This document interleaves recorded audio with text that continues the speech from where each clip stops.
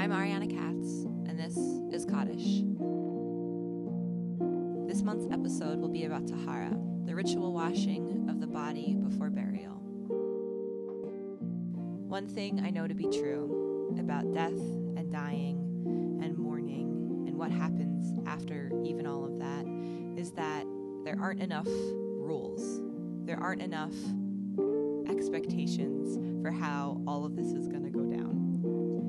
We have a lot of guesses, we have high hopes, we have advanced directives, but when we are in the muck of dying and of mourning, time doesn't make sense. The grief doesn't make sense. And there's a lack of systems. Something is wrong here, and we can't quite put our finger on what, but the reality as we know it has changed, and it's unacceptable.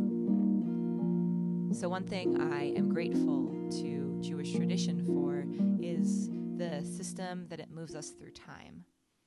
That in Jewish mourning, there are rules that say burial happens at this point. At this point, you 7 days later, you get up. A month later, you change your status. 11 months to a year later.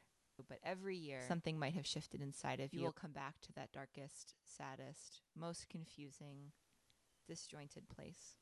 And so sometimes rules are constricting. Sometimes we feel like we're supposed to conform our emotional state of being to the expected laws or societal laws of mourning. But I find redemption in this set rhythm that we can move our lives through when nothing else makes sense. So this season of Kaddish will be following the timeline, the arc of mourning that happens over the course of a year. In episode 1, we discussed sickness and hospice and advanced directives and decision-making at the end of life. This month's episode will be about taharah, which happens immediately following death, preceding burial. Taharah is the ritual washing of the body and placing it in the casket before burial.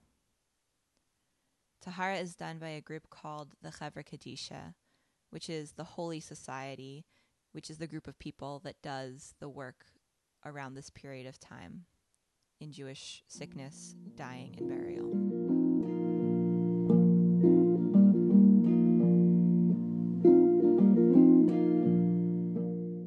I was listening to Two Dope Queens last week, and in it, Jessica Williams, one of the co-hosts, speaks at length in their opening set about a cancer scare and her process of getting a biopsy and being mistreated by the doctor and the pain of a biopsy, and does so really personally and publicly in the middle of a comedy set. And when it was done, the audience cheered for about 5 minutes straight. Results back earlier today, and they are like negative. Yeah!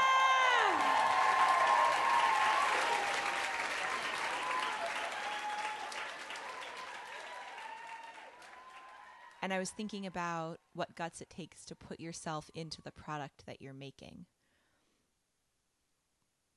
Because when we're talking about anything, but especially about death and dying, we want to seem objective and emotionless. And that vulnerability keeps us far from each other.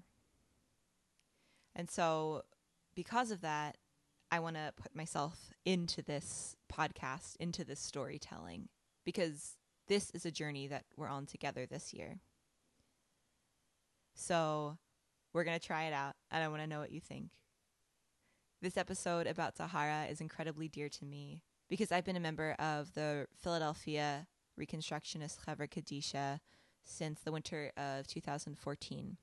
And in learning about taharah and why it matters and what it does and what it transforms and why taharah works, taharah has worked on me. Taharah has given me clarity about what the end of life will look like. That no matter what, I will be buried in Tachrichin. And my ancestors were, and so will the people that come after me. This episode is coming to you in 2 parts, and it's been a pleasure to research and talk to the people who we'll hear from. Rabbi Linda Holtzman and David Zinner will be on this episode teaching us 101. What is taharah? How does it work? Why does it matter? And in the next episode coming out also this month, we'll learn from Dr. Joy Layden and Reb Noach de Zumra about the intersection of issues around taharah and transgender lives and bodies. So I bring you episode 2, part 1, Wash and Be Clean.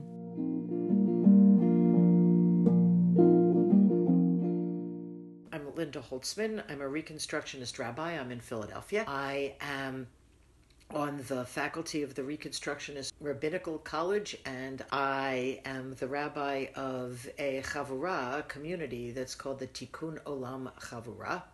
Now, I'm the founder of the Reconstructionist Chevra Kadisha of Philadelphia.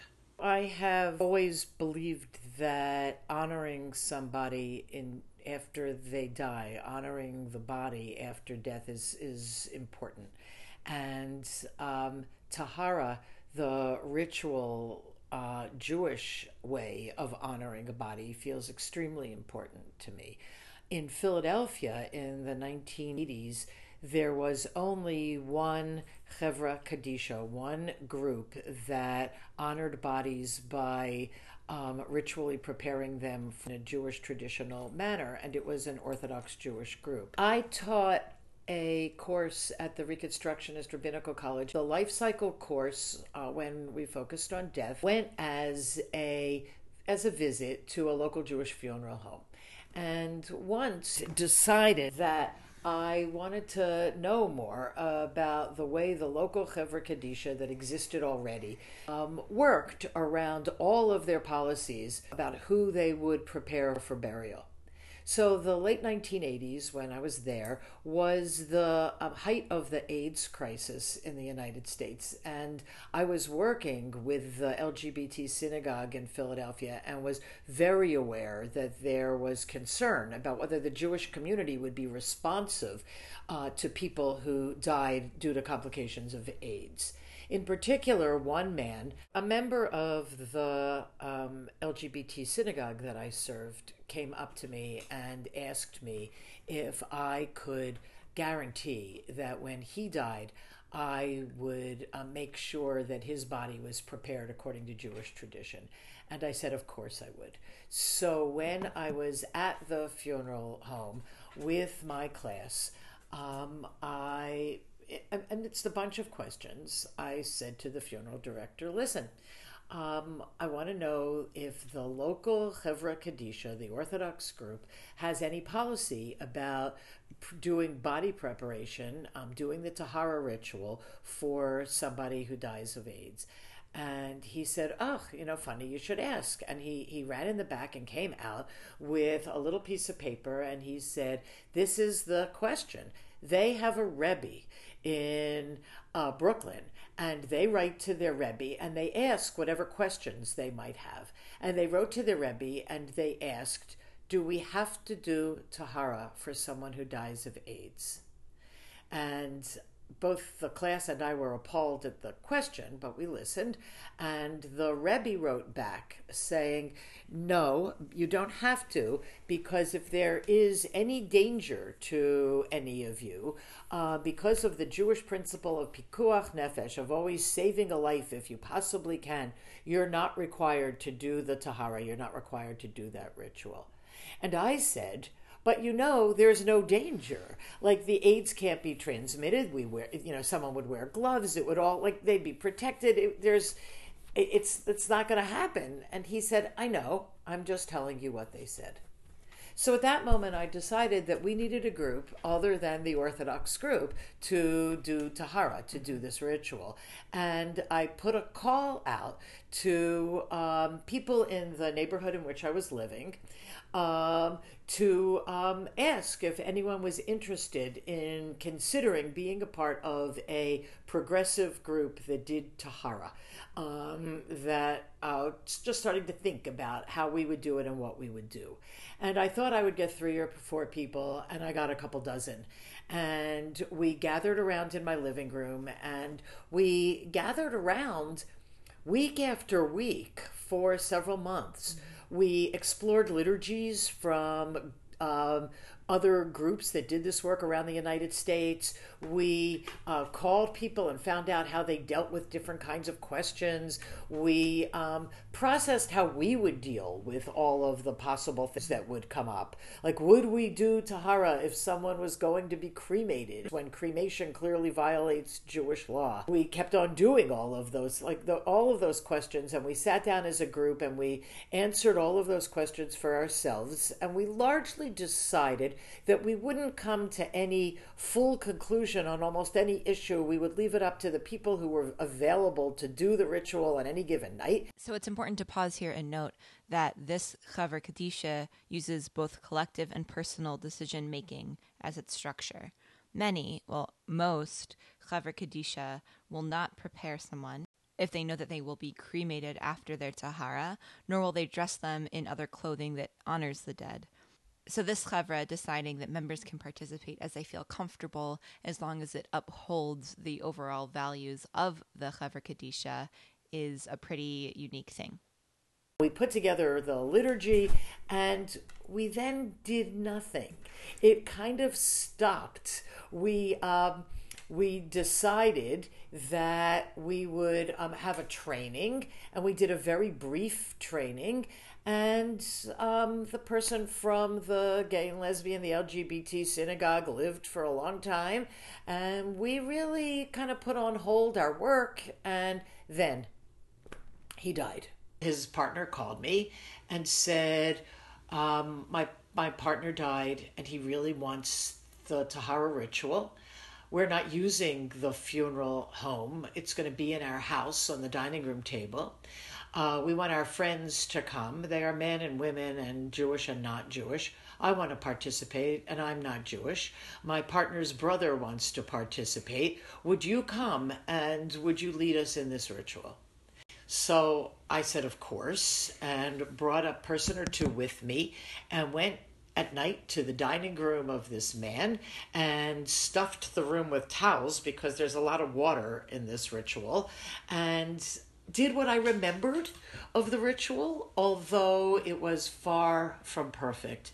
And I didn't remember enough details. I wasn't sure I tied the knots right. I wasn't sure of any of the details because I had only had a brief training and it had been months and months and months since that, and I hadn't used it.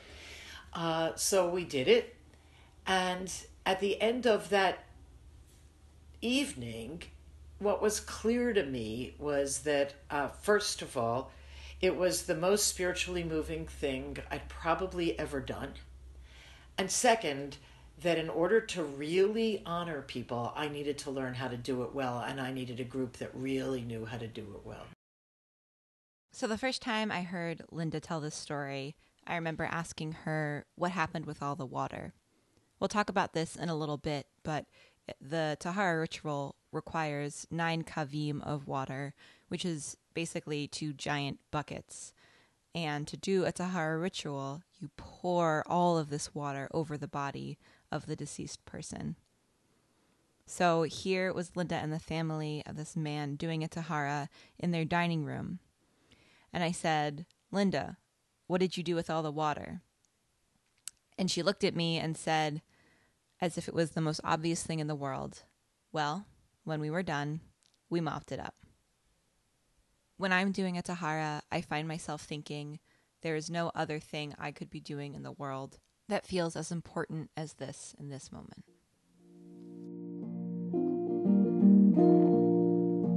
People with AIDS at the time really often felt as if their religions had deserted them, and often felt as if their bodies were considered, dirty, and were were not respected at all. People told that they caused their deaths. People were told horrible things around AIDS.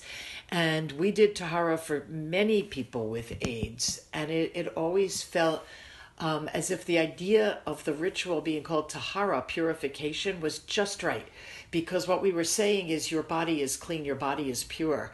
And knowing that they were going to have this ritual before they died meant a lot to lots of people. The beginning was seeing someone as pure who felt very impure. And I see it as a spiritual purity. It's nothing at all about physical purity here. But one of the parts, probably the part of the tahara ritual, the actual tahara, which involves just pouring water on the person who has died and saying tahorhu or tahorahi, he is pure, she is pure, feels magical. Like those moments feel magical. And we know you pour water on a person, it doesn't actually physically change the person. But it does in some spiritual sense. We often have a feeling that the person is dead, but we feel a shift in energy during and after that moment, the time when there is water poured. So it's really a good, strong, positive feeling that has grown way beyond any sense of where we start. Because all of our bodies are pure, right? And our beings are pure. And in those days, it was saying it doesn't matter if we're gay and we have sex with somebody who has a disease that can kill you, we're still pure. And now we see lots of other things, like it doesn't matter who you are or what the configuration of your body is or what shape it is or how you identify or anything about you. You're pure. So Linda and the team left this first tahara in a living room, knowing that they needed more information. One of the pieces that is grounding about tahara is how real it is, hands-on, in the muck of death, and surrounds the dead with respect. This is not something you can learn from reading a book. You have to learn from someone else who has been down the road before you. Training with someone who knew a lot and who walked us all through it in very close detail, and we then formed a group. We've been doing it for almost 30 years. And it's still the most spiritually powerful thing I ever do. And I've done by now dozens and dozens of taharas. And the group has changed. Some people are still the same as those who were there at the beginning. Take breaks, come back. But we've been doing it since then. We do the traditional ritual. We say one of the traditional liturgies. There are lots of different liturgies, but we certainly use one that is quite a traditional liturgy with lots of traditional prayers included. We don't make any changes most of the time. So in that way, it's a very traditional Chevra. It's not at all traditional in that in tradition, men do tahara for men and women do tahara for women. And there are very few instances where women can step in and help men. There are none where men can step in and help women. We understand gender differently. We don't understand it as quite on the same kind of binary. So we're much looser and freer about what we're all comfortable doing. We have people of all genders in our group, and that has been a great way to not be exactly traditional. Mm-hmm. So I've been doing taharas for almost 3 years. And sometimes when you're doing a tahara, this washing ritual, you can still feel the soul in the body. And sometimes you can't. Sometimes I sense the soul in the top left corner of the room, just lingering, watching. Sometimes it's still in the person. And sometimes, if it's been a long time or it's been a hard death, the soul has already long gone. The first tahara that we did, somewhere, I don't know, within a year of our starting, where I suddenly felt, there was really a shift here. Something happened from beginning to end. There's energy, there's spiritual force, there's something different. And I thought, Linda, you're losing your mind. And I walked out of the room and went back we get a sheet that says that we performed the tahara from the funeral director. And I walked back to get it from the funeral director and to tell him we were leaving. And when I came back to the group, I said to the group, I had a very strange experience in that room. And they all looked at me and said, oh, you felt it too? And I thought, okay, something happening here. It has shifted my beliefs, that I believe that there is something, and I don't know what it is. I'm still a skeptic. I don't know what it is. Would I call it a soul or a spirit or energy or force or something? I don't know. But there's something. Sometimes we do play a role as soul escort, freeing the soul and letting the whole being be at peace. That feels very powerful. Okay, so hopefully it's starting to be clear what a taharah can mean, both for the dead and the living. Let's dive into the steps of the taharah ritual itself and learn about what actually happens in the taharah room.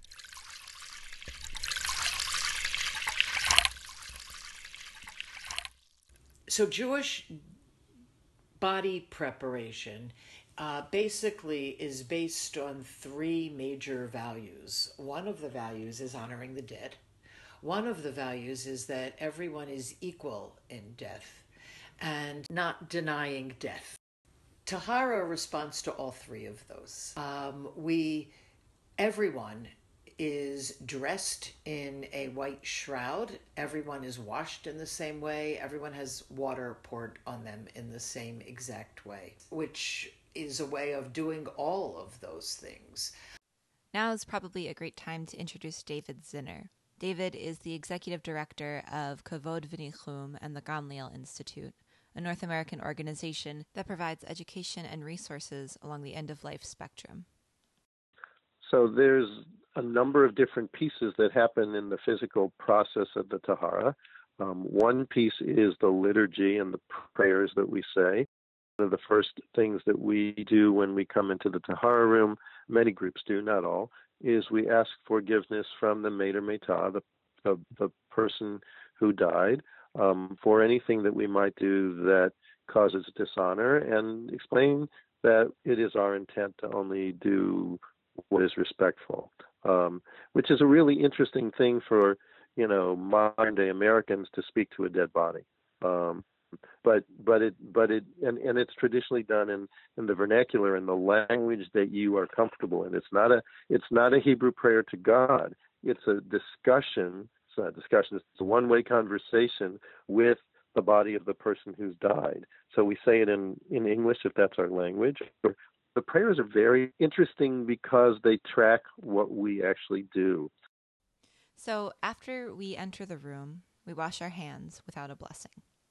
We put on aprons or smocks, sometimes shoe covers or masks, and definitely gloves. They're not latex, but they're latex-like, whatever those gloves are, medical gloves, because it would feel too intimate. And the person who died didn't give us permission to touch their body directly with our hands. Not wanting to touch someone who didn't give me permission to touch them. I don't touch the living who don't give me permission to touch them. I want to be careful about that and only touch people who say, yes, please. Then we prepare all the supplies that we'll need. Cotton wipes, nail polish remover, we fill the buckets with water, locate towels and sheets, check the tachrichin, the shrouds, to make sure that they're all there, open up the pants and the other garments to make them easier to use when we'll need them. Because most of the taharot that we do are in funeral homes, most of this is set up for us when we arrive. The first step in tahara is washing the body, cleaning the body. And it's the very physical, just cleaning whatever needs to be cleaned. And in that way, you can honor the body and you can treat it respectfully. At the moment that we are finished the cleaning of the person, that while we're finishing with some water pouring, we recite different passages of Song of Songs for the person. The Song of Songs is a biblical love poem, and it's a poem that declares how totally beautiful the beloved is. So all it is over and over again, all the ways that the beloved is perfect and beautiful, and how highly we value that being. So saying that over the dead body when it's clear that, the dead don't look so good, right? Like they're not beautiful in the way that we see beauty in most of our lives.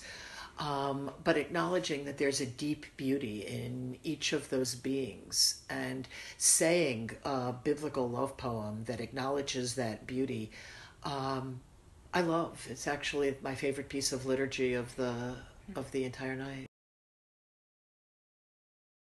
The second step is the taharah itself, the purification ritual itself, which involves pouring the biblical measure of 9 kavim of water, which is like 24 quarts of water plus, in a one steady stream above the body, with the words, "This person is pure," being spoken above the person.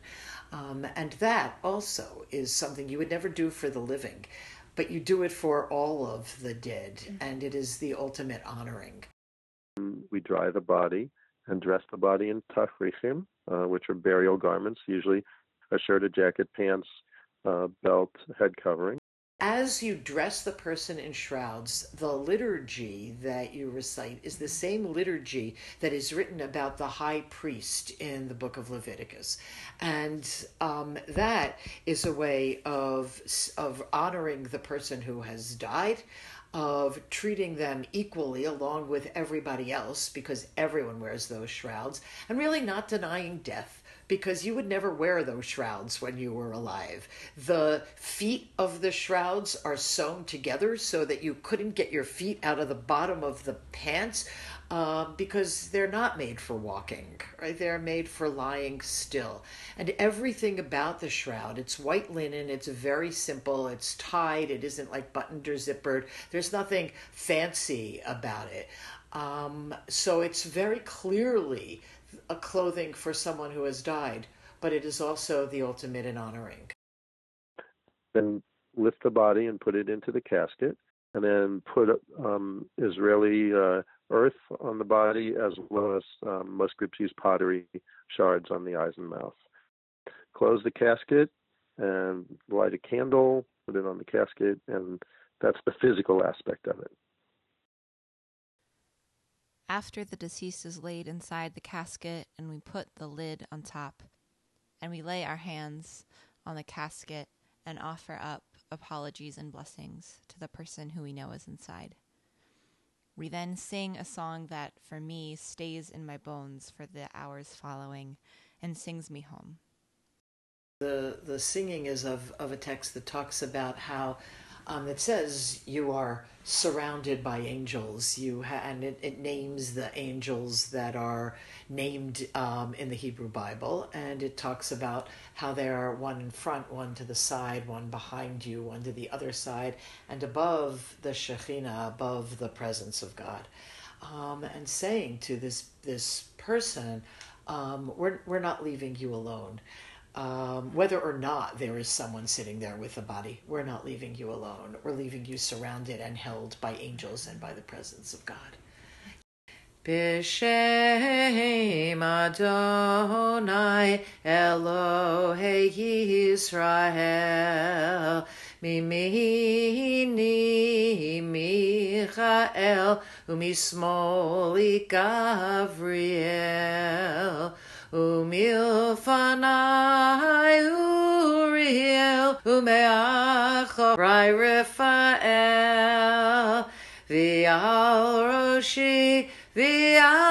Roshi Shechinatel. Go to the angels. The angels will take you. Yeah, that they'll like they're holding you, and you're singing it in the first person as if you were the person in that casket. So it also is a statement of trust. Yeah, I know, I'm surrounded, I'm held. And having the Shekhinah, having the presence of God above you, is also very powerful.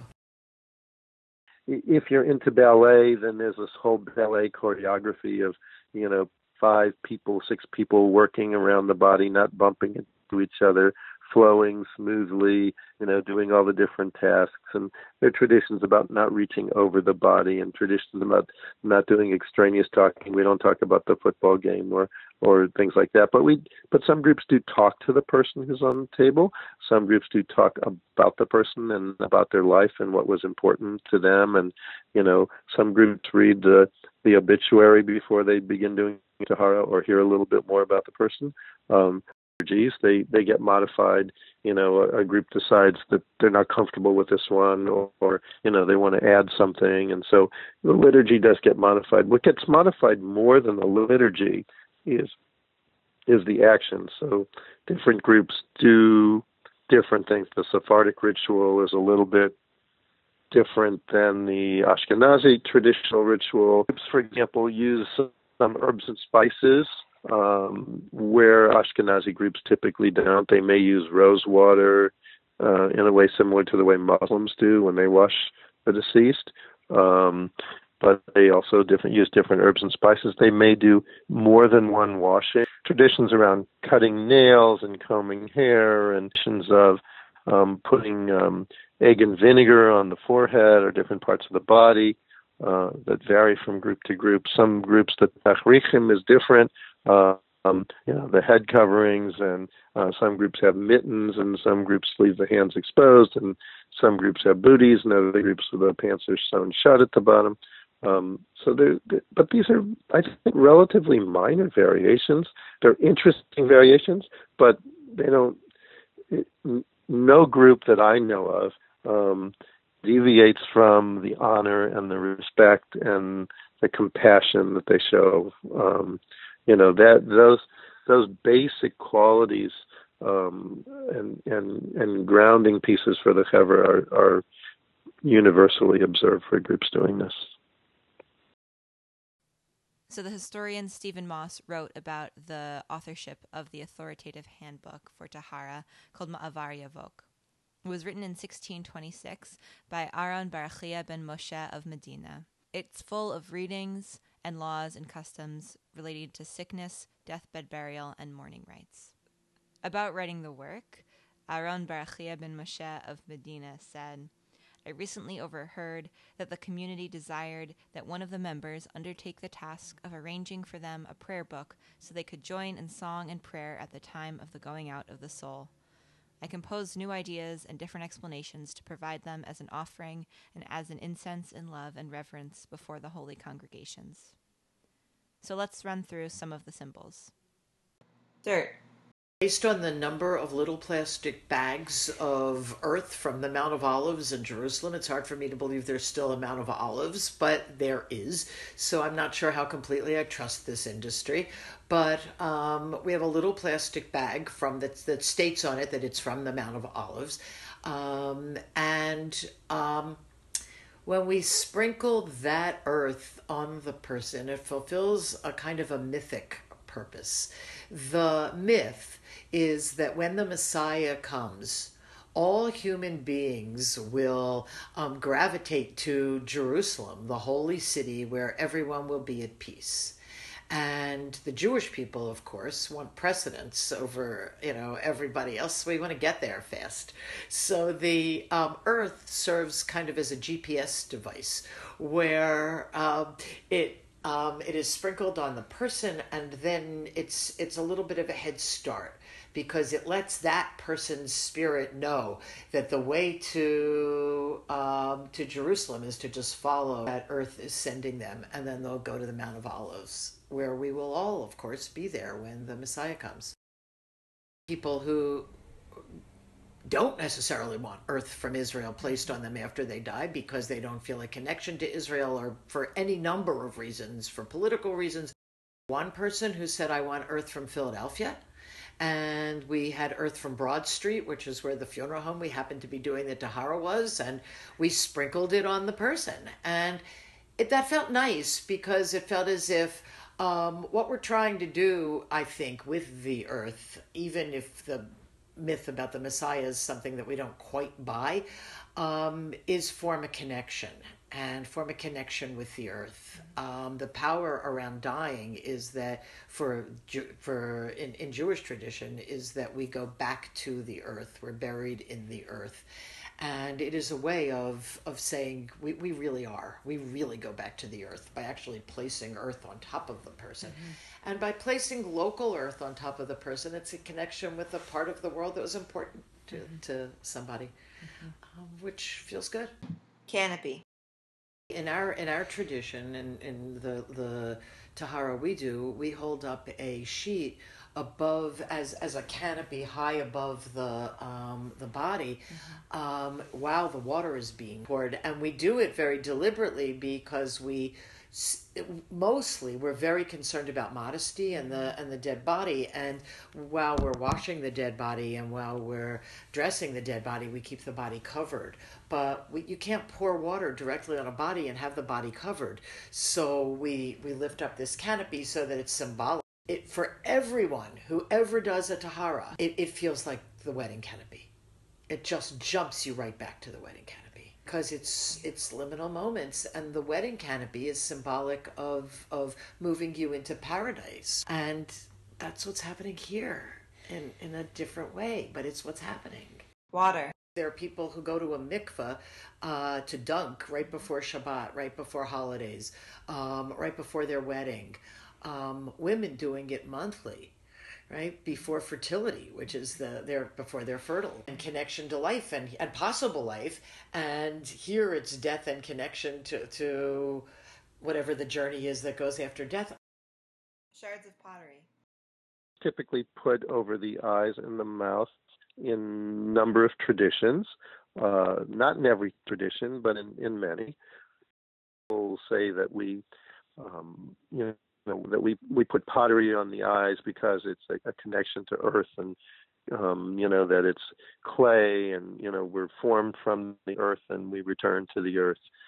I like to think of the pottery as reminding us, those doing the taharah also, that these are part of the broken vessels that contain the divine light, and that it was part of this person's life to do tikkun olam, to help bring those pieces and recapture that divine light. And we should remember that we're part of that tradition that continues, that it's everyone to carry on trying to repair the world and make it a better place.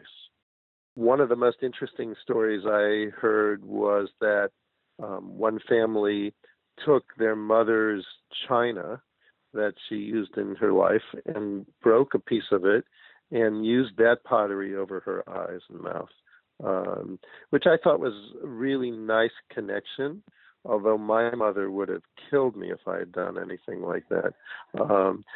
She spent years preserving the china and would have been horrified if I had broken it, especially on purpose.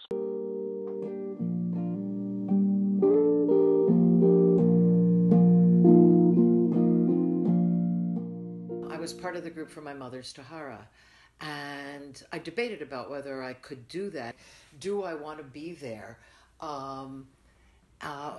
with someone I really loved? And my last memory of her would then be her not being able to move, her not being dressed, her being turned by this group of women. And I decided that I valued the ritual so highly, and it feels to me like a very gentle ritual. Even those moments when we have a hard time getting this shirt on somebody or whatever's difficult, it feels like a very gentle ritual. It feels like a very loving ritual. And I never see the body as anything other than something to be honored and anything other than something of beauty. Maybe it's because of the words that we're surrounding them with or the physical ritual that we're surrounding them with, but it feels very loving.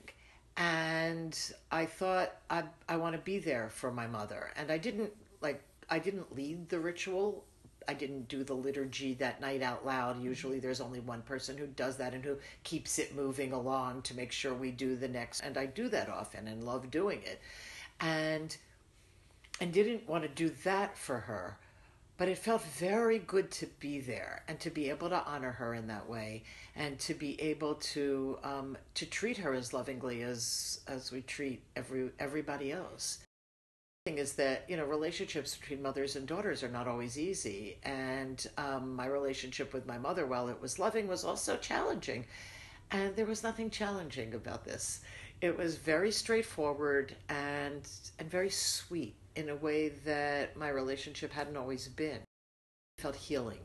It can feel wonderful for somebody, you know. And what I recommend for people is that they think about it really seriously. Like, is this something that will be helpful for you, or will it be just too painful? I also found it to be a good reality check in the way that it's easy to deny that someone you really cared about is dead. And it's very hard to deny standing in a room with them preparing their body. Before the Chevra, there was family. I mean, the first examples of organized Chevra Kadisha we have are the Middle Ages, but we don't have any before that. But people did it, and the ritual had evolved to the point where people were washed and dressed. But death gradually got separated out, and now actually our doing this is kind of claiming control over death in the community, where we're not professional funeral directors, we're just volunteers. The first recorded washing that we have of a Jewish person is the care of Jesus after he died. And it's so interesting that for Jews, this is one thing that we don't have recorded in Talmud, other than just general references. But what we do have in the New Testament is a Jewish man being washed by women. But it wasn't until the 1600s that the taharah ritual was written down and codified, and from there it spread through Europe, and it was sort of the ritual became a combination of the confraternity movement, which was a social movement, and the Kabbalistic influence that came out of Sfat, and then was also enhanced because of the printing press and the ability to take the written word and communicate it. It was brought by immigrants to the United States and Canada, and it was interesting because it was traditional in new communities that the first thing they would do would not be to form a synagogue. The first thing they would do would be to create a cemetery. And the reason for that is that as soon as you have a community, if one person dies, you need to bury them. The biggest challenge for Chevra Kadishas in the United States and in Canada, and what differentiates them from other countries, is that around the early 1900s, the profession emerged of undertaker, mortician, and then eventually funeral director.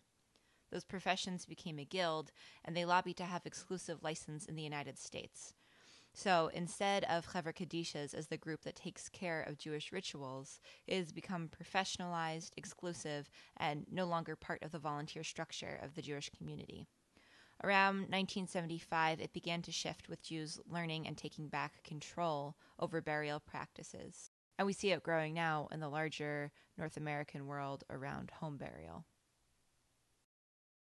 I think most people who get involved in it don't know whether they can do it or not.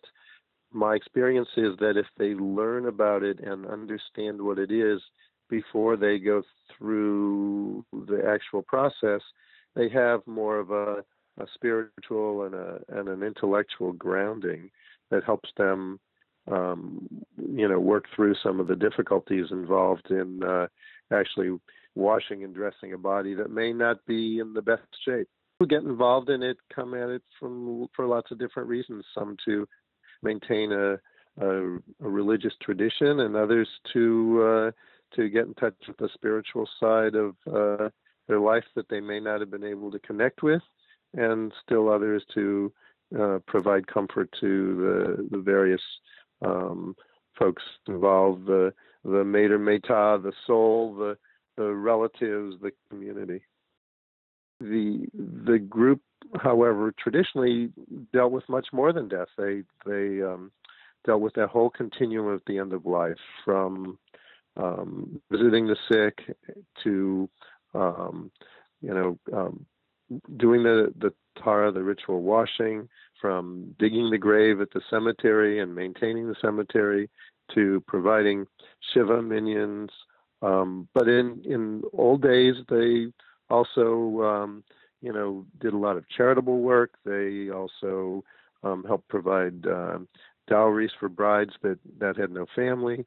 So their work was very expansive and not limited. And that's why I say that everyone can do something in the Chevra Kadisha. No one should feel that they are unable to do it. You may not feel comfortable, washing the body of a person who died, but there's lots of other tasks involved that everyone can do at some level. So with all this time spent with the dead, what does it exactly mean for the living? Doing taharah has pushed me to ask many more questions about death, to look at death more closely, to come to terms with the reality of death in a different way. I've done a lot of funerals over the years as well, and they also do. It's the like being with a family at the time that someone really beloved in their life has died, and being able to help walk them through it, whether it's by doing taharah or by doing a funeral and honoring the person who died in that way, or by comforting mourners right afterwards, that the reality of death is present for me. And I think for a lot of rabbis, but certainly for those of us who do taharah frequently, is present there in a different way. It's still frightening, and I still don't have a clue as to what happens afterwards, but I think a little less so. And I think that I'm somewhat less afraid than I was, and more accepting of the fact that death really is a part of life that needs to be taken in and honored in the way that any other part of life is.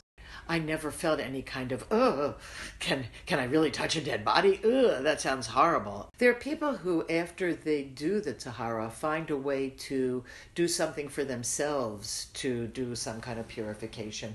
People who go home and take showers, or people who go home and get washed thoroughly, or who do a range of different kinds of things. I go home and hug my dog, and I hug my dog because my dog is very alive, and I need to reconnect with life afterwards, and that feels like the best thing that I can do. I view life differently from the first moment I came out of the tahara room after my first tahara. The tahara room, and go outside. It was evening, but it was actually just the sun was going down, and I saw a tree, and it was amazing. This was a living tree. It had green leaves, and it was startling because I had just spent an hour caring for a dead body, and you lift up the person's arm to dress them, but the arm doesn't stay up. It falls back down, and you get no help in getting in. And the world was just startlingly amazing to me. I saw it with different eyes, and it's inspired me to develop and appreciate the emotional side, the spiritual side, of what I am. Changed how I view life. Rabbi Mel Blazer says that whenever we do a tahara, we don't just do a tahara for the person who is lying on the table in front of us. We also are doing a tahara in our head, in our mind, for our parents, and imagining what that was like, and also for ourselves, imagining what it's going to be like when we die and someone takes care of us.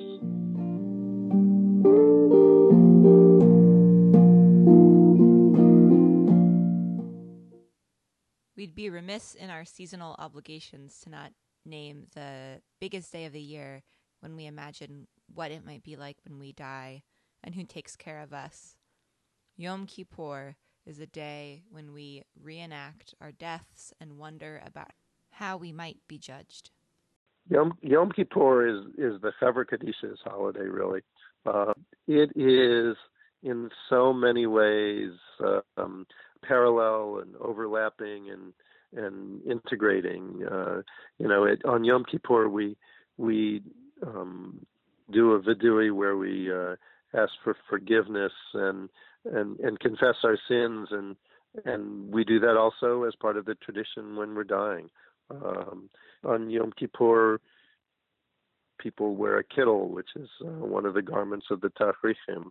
On Yom Kippur, we fast, which is essentially a mini death, and get in touch with our feelings in a different way because of that. The whole, and on Yom Kippur we do Yizkor, which is, about remembrance. So it really is a holiday that resonates in a lot of ways.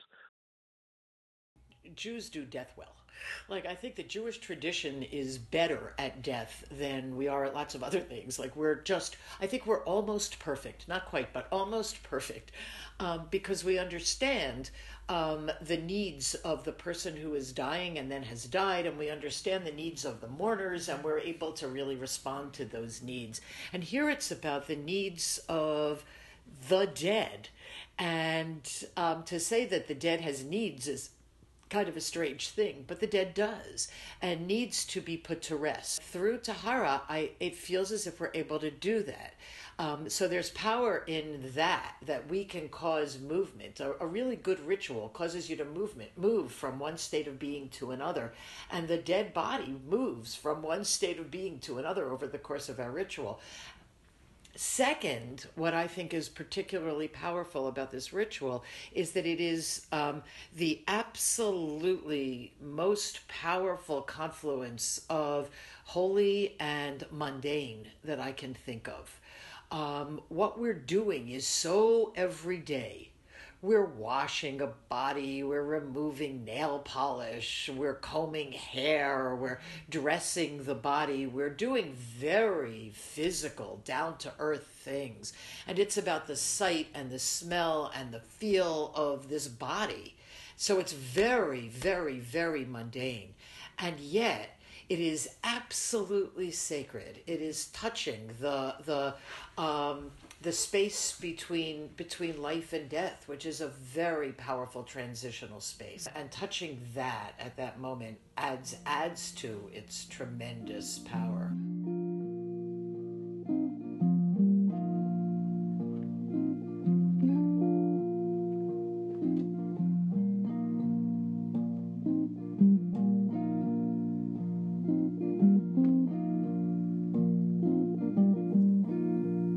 Thanks for listening to another episode of Kaddish. To learn more about taharah, you can go to Kavod V'Nichum's website, jewish-funerals.org.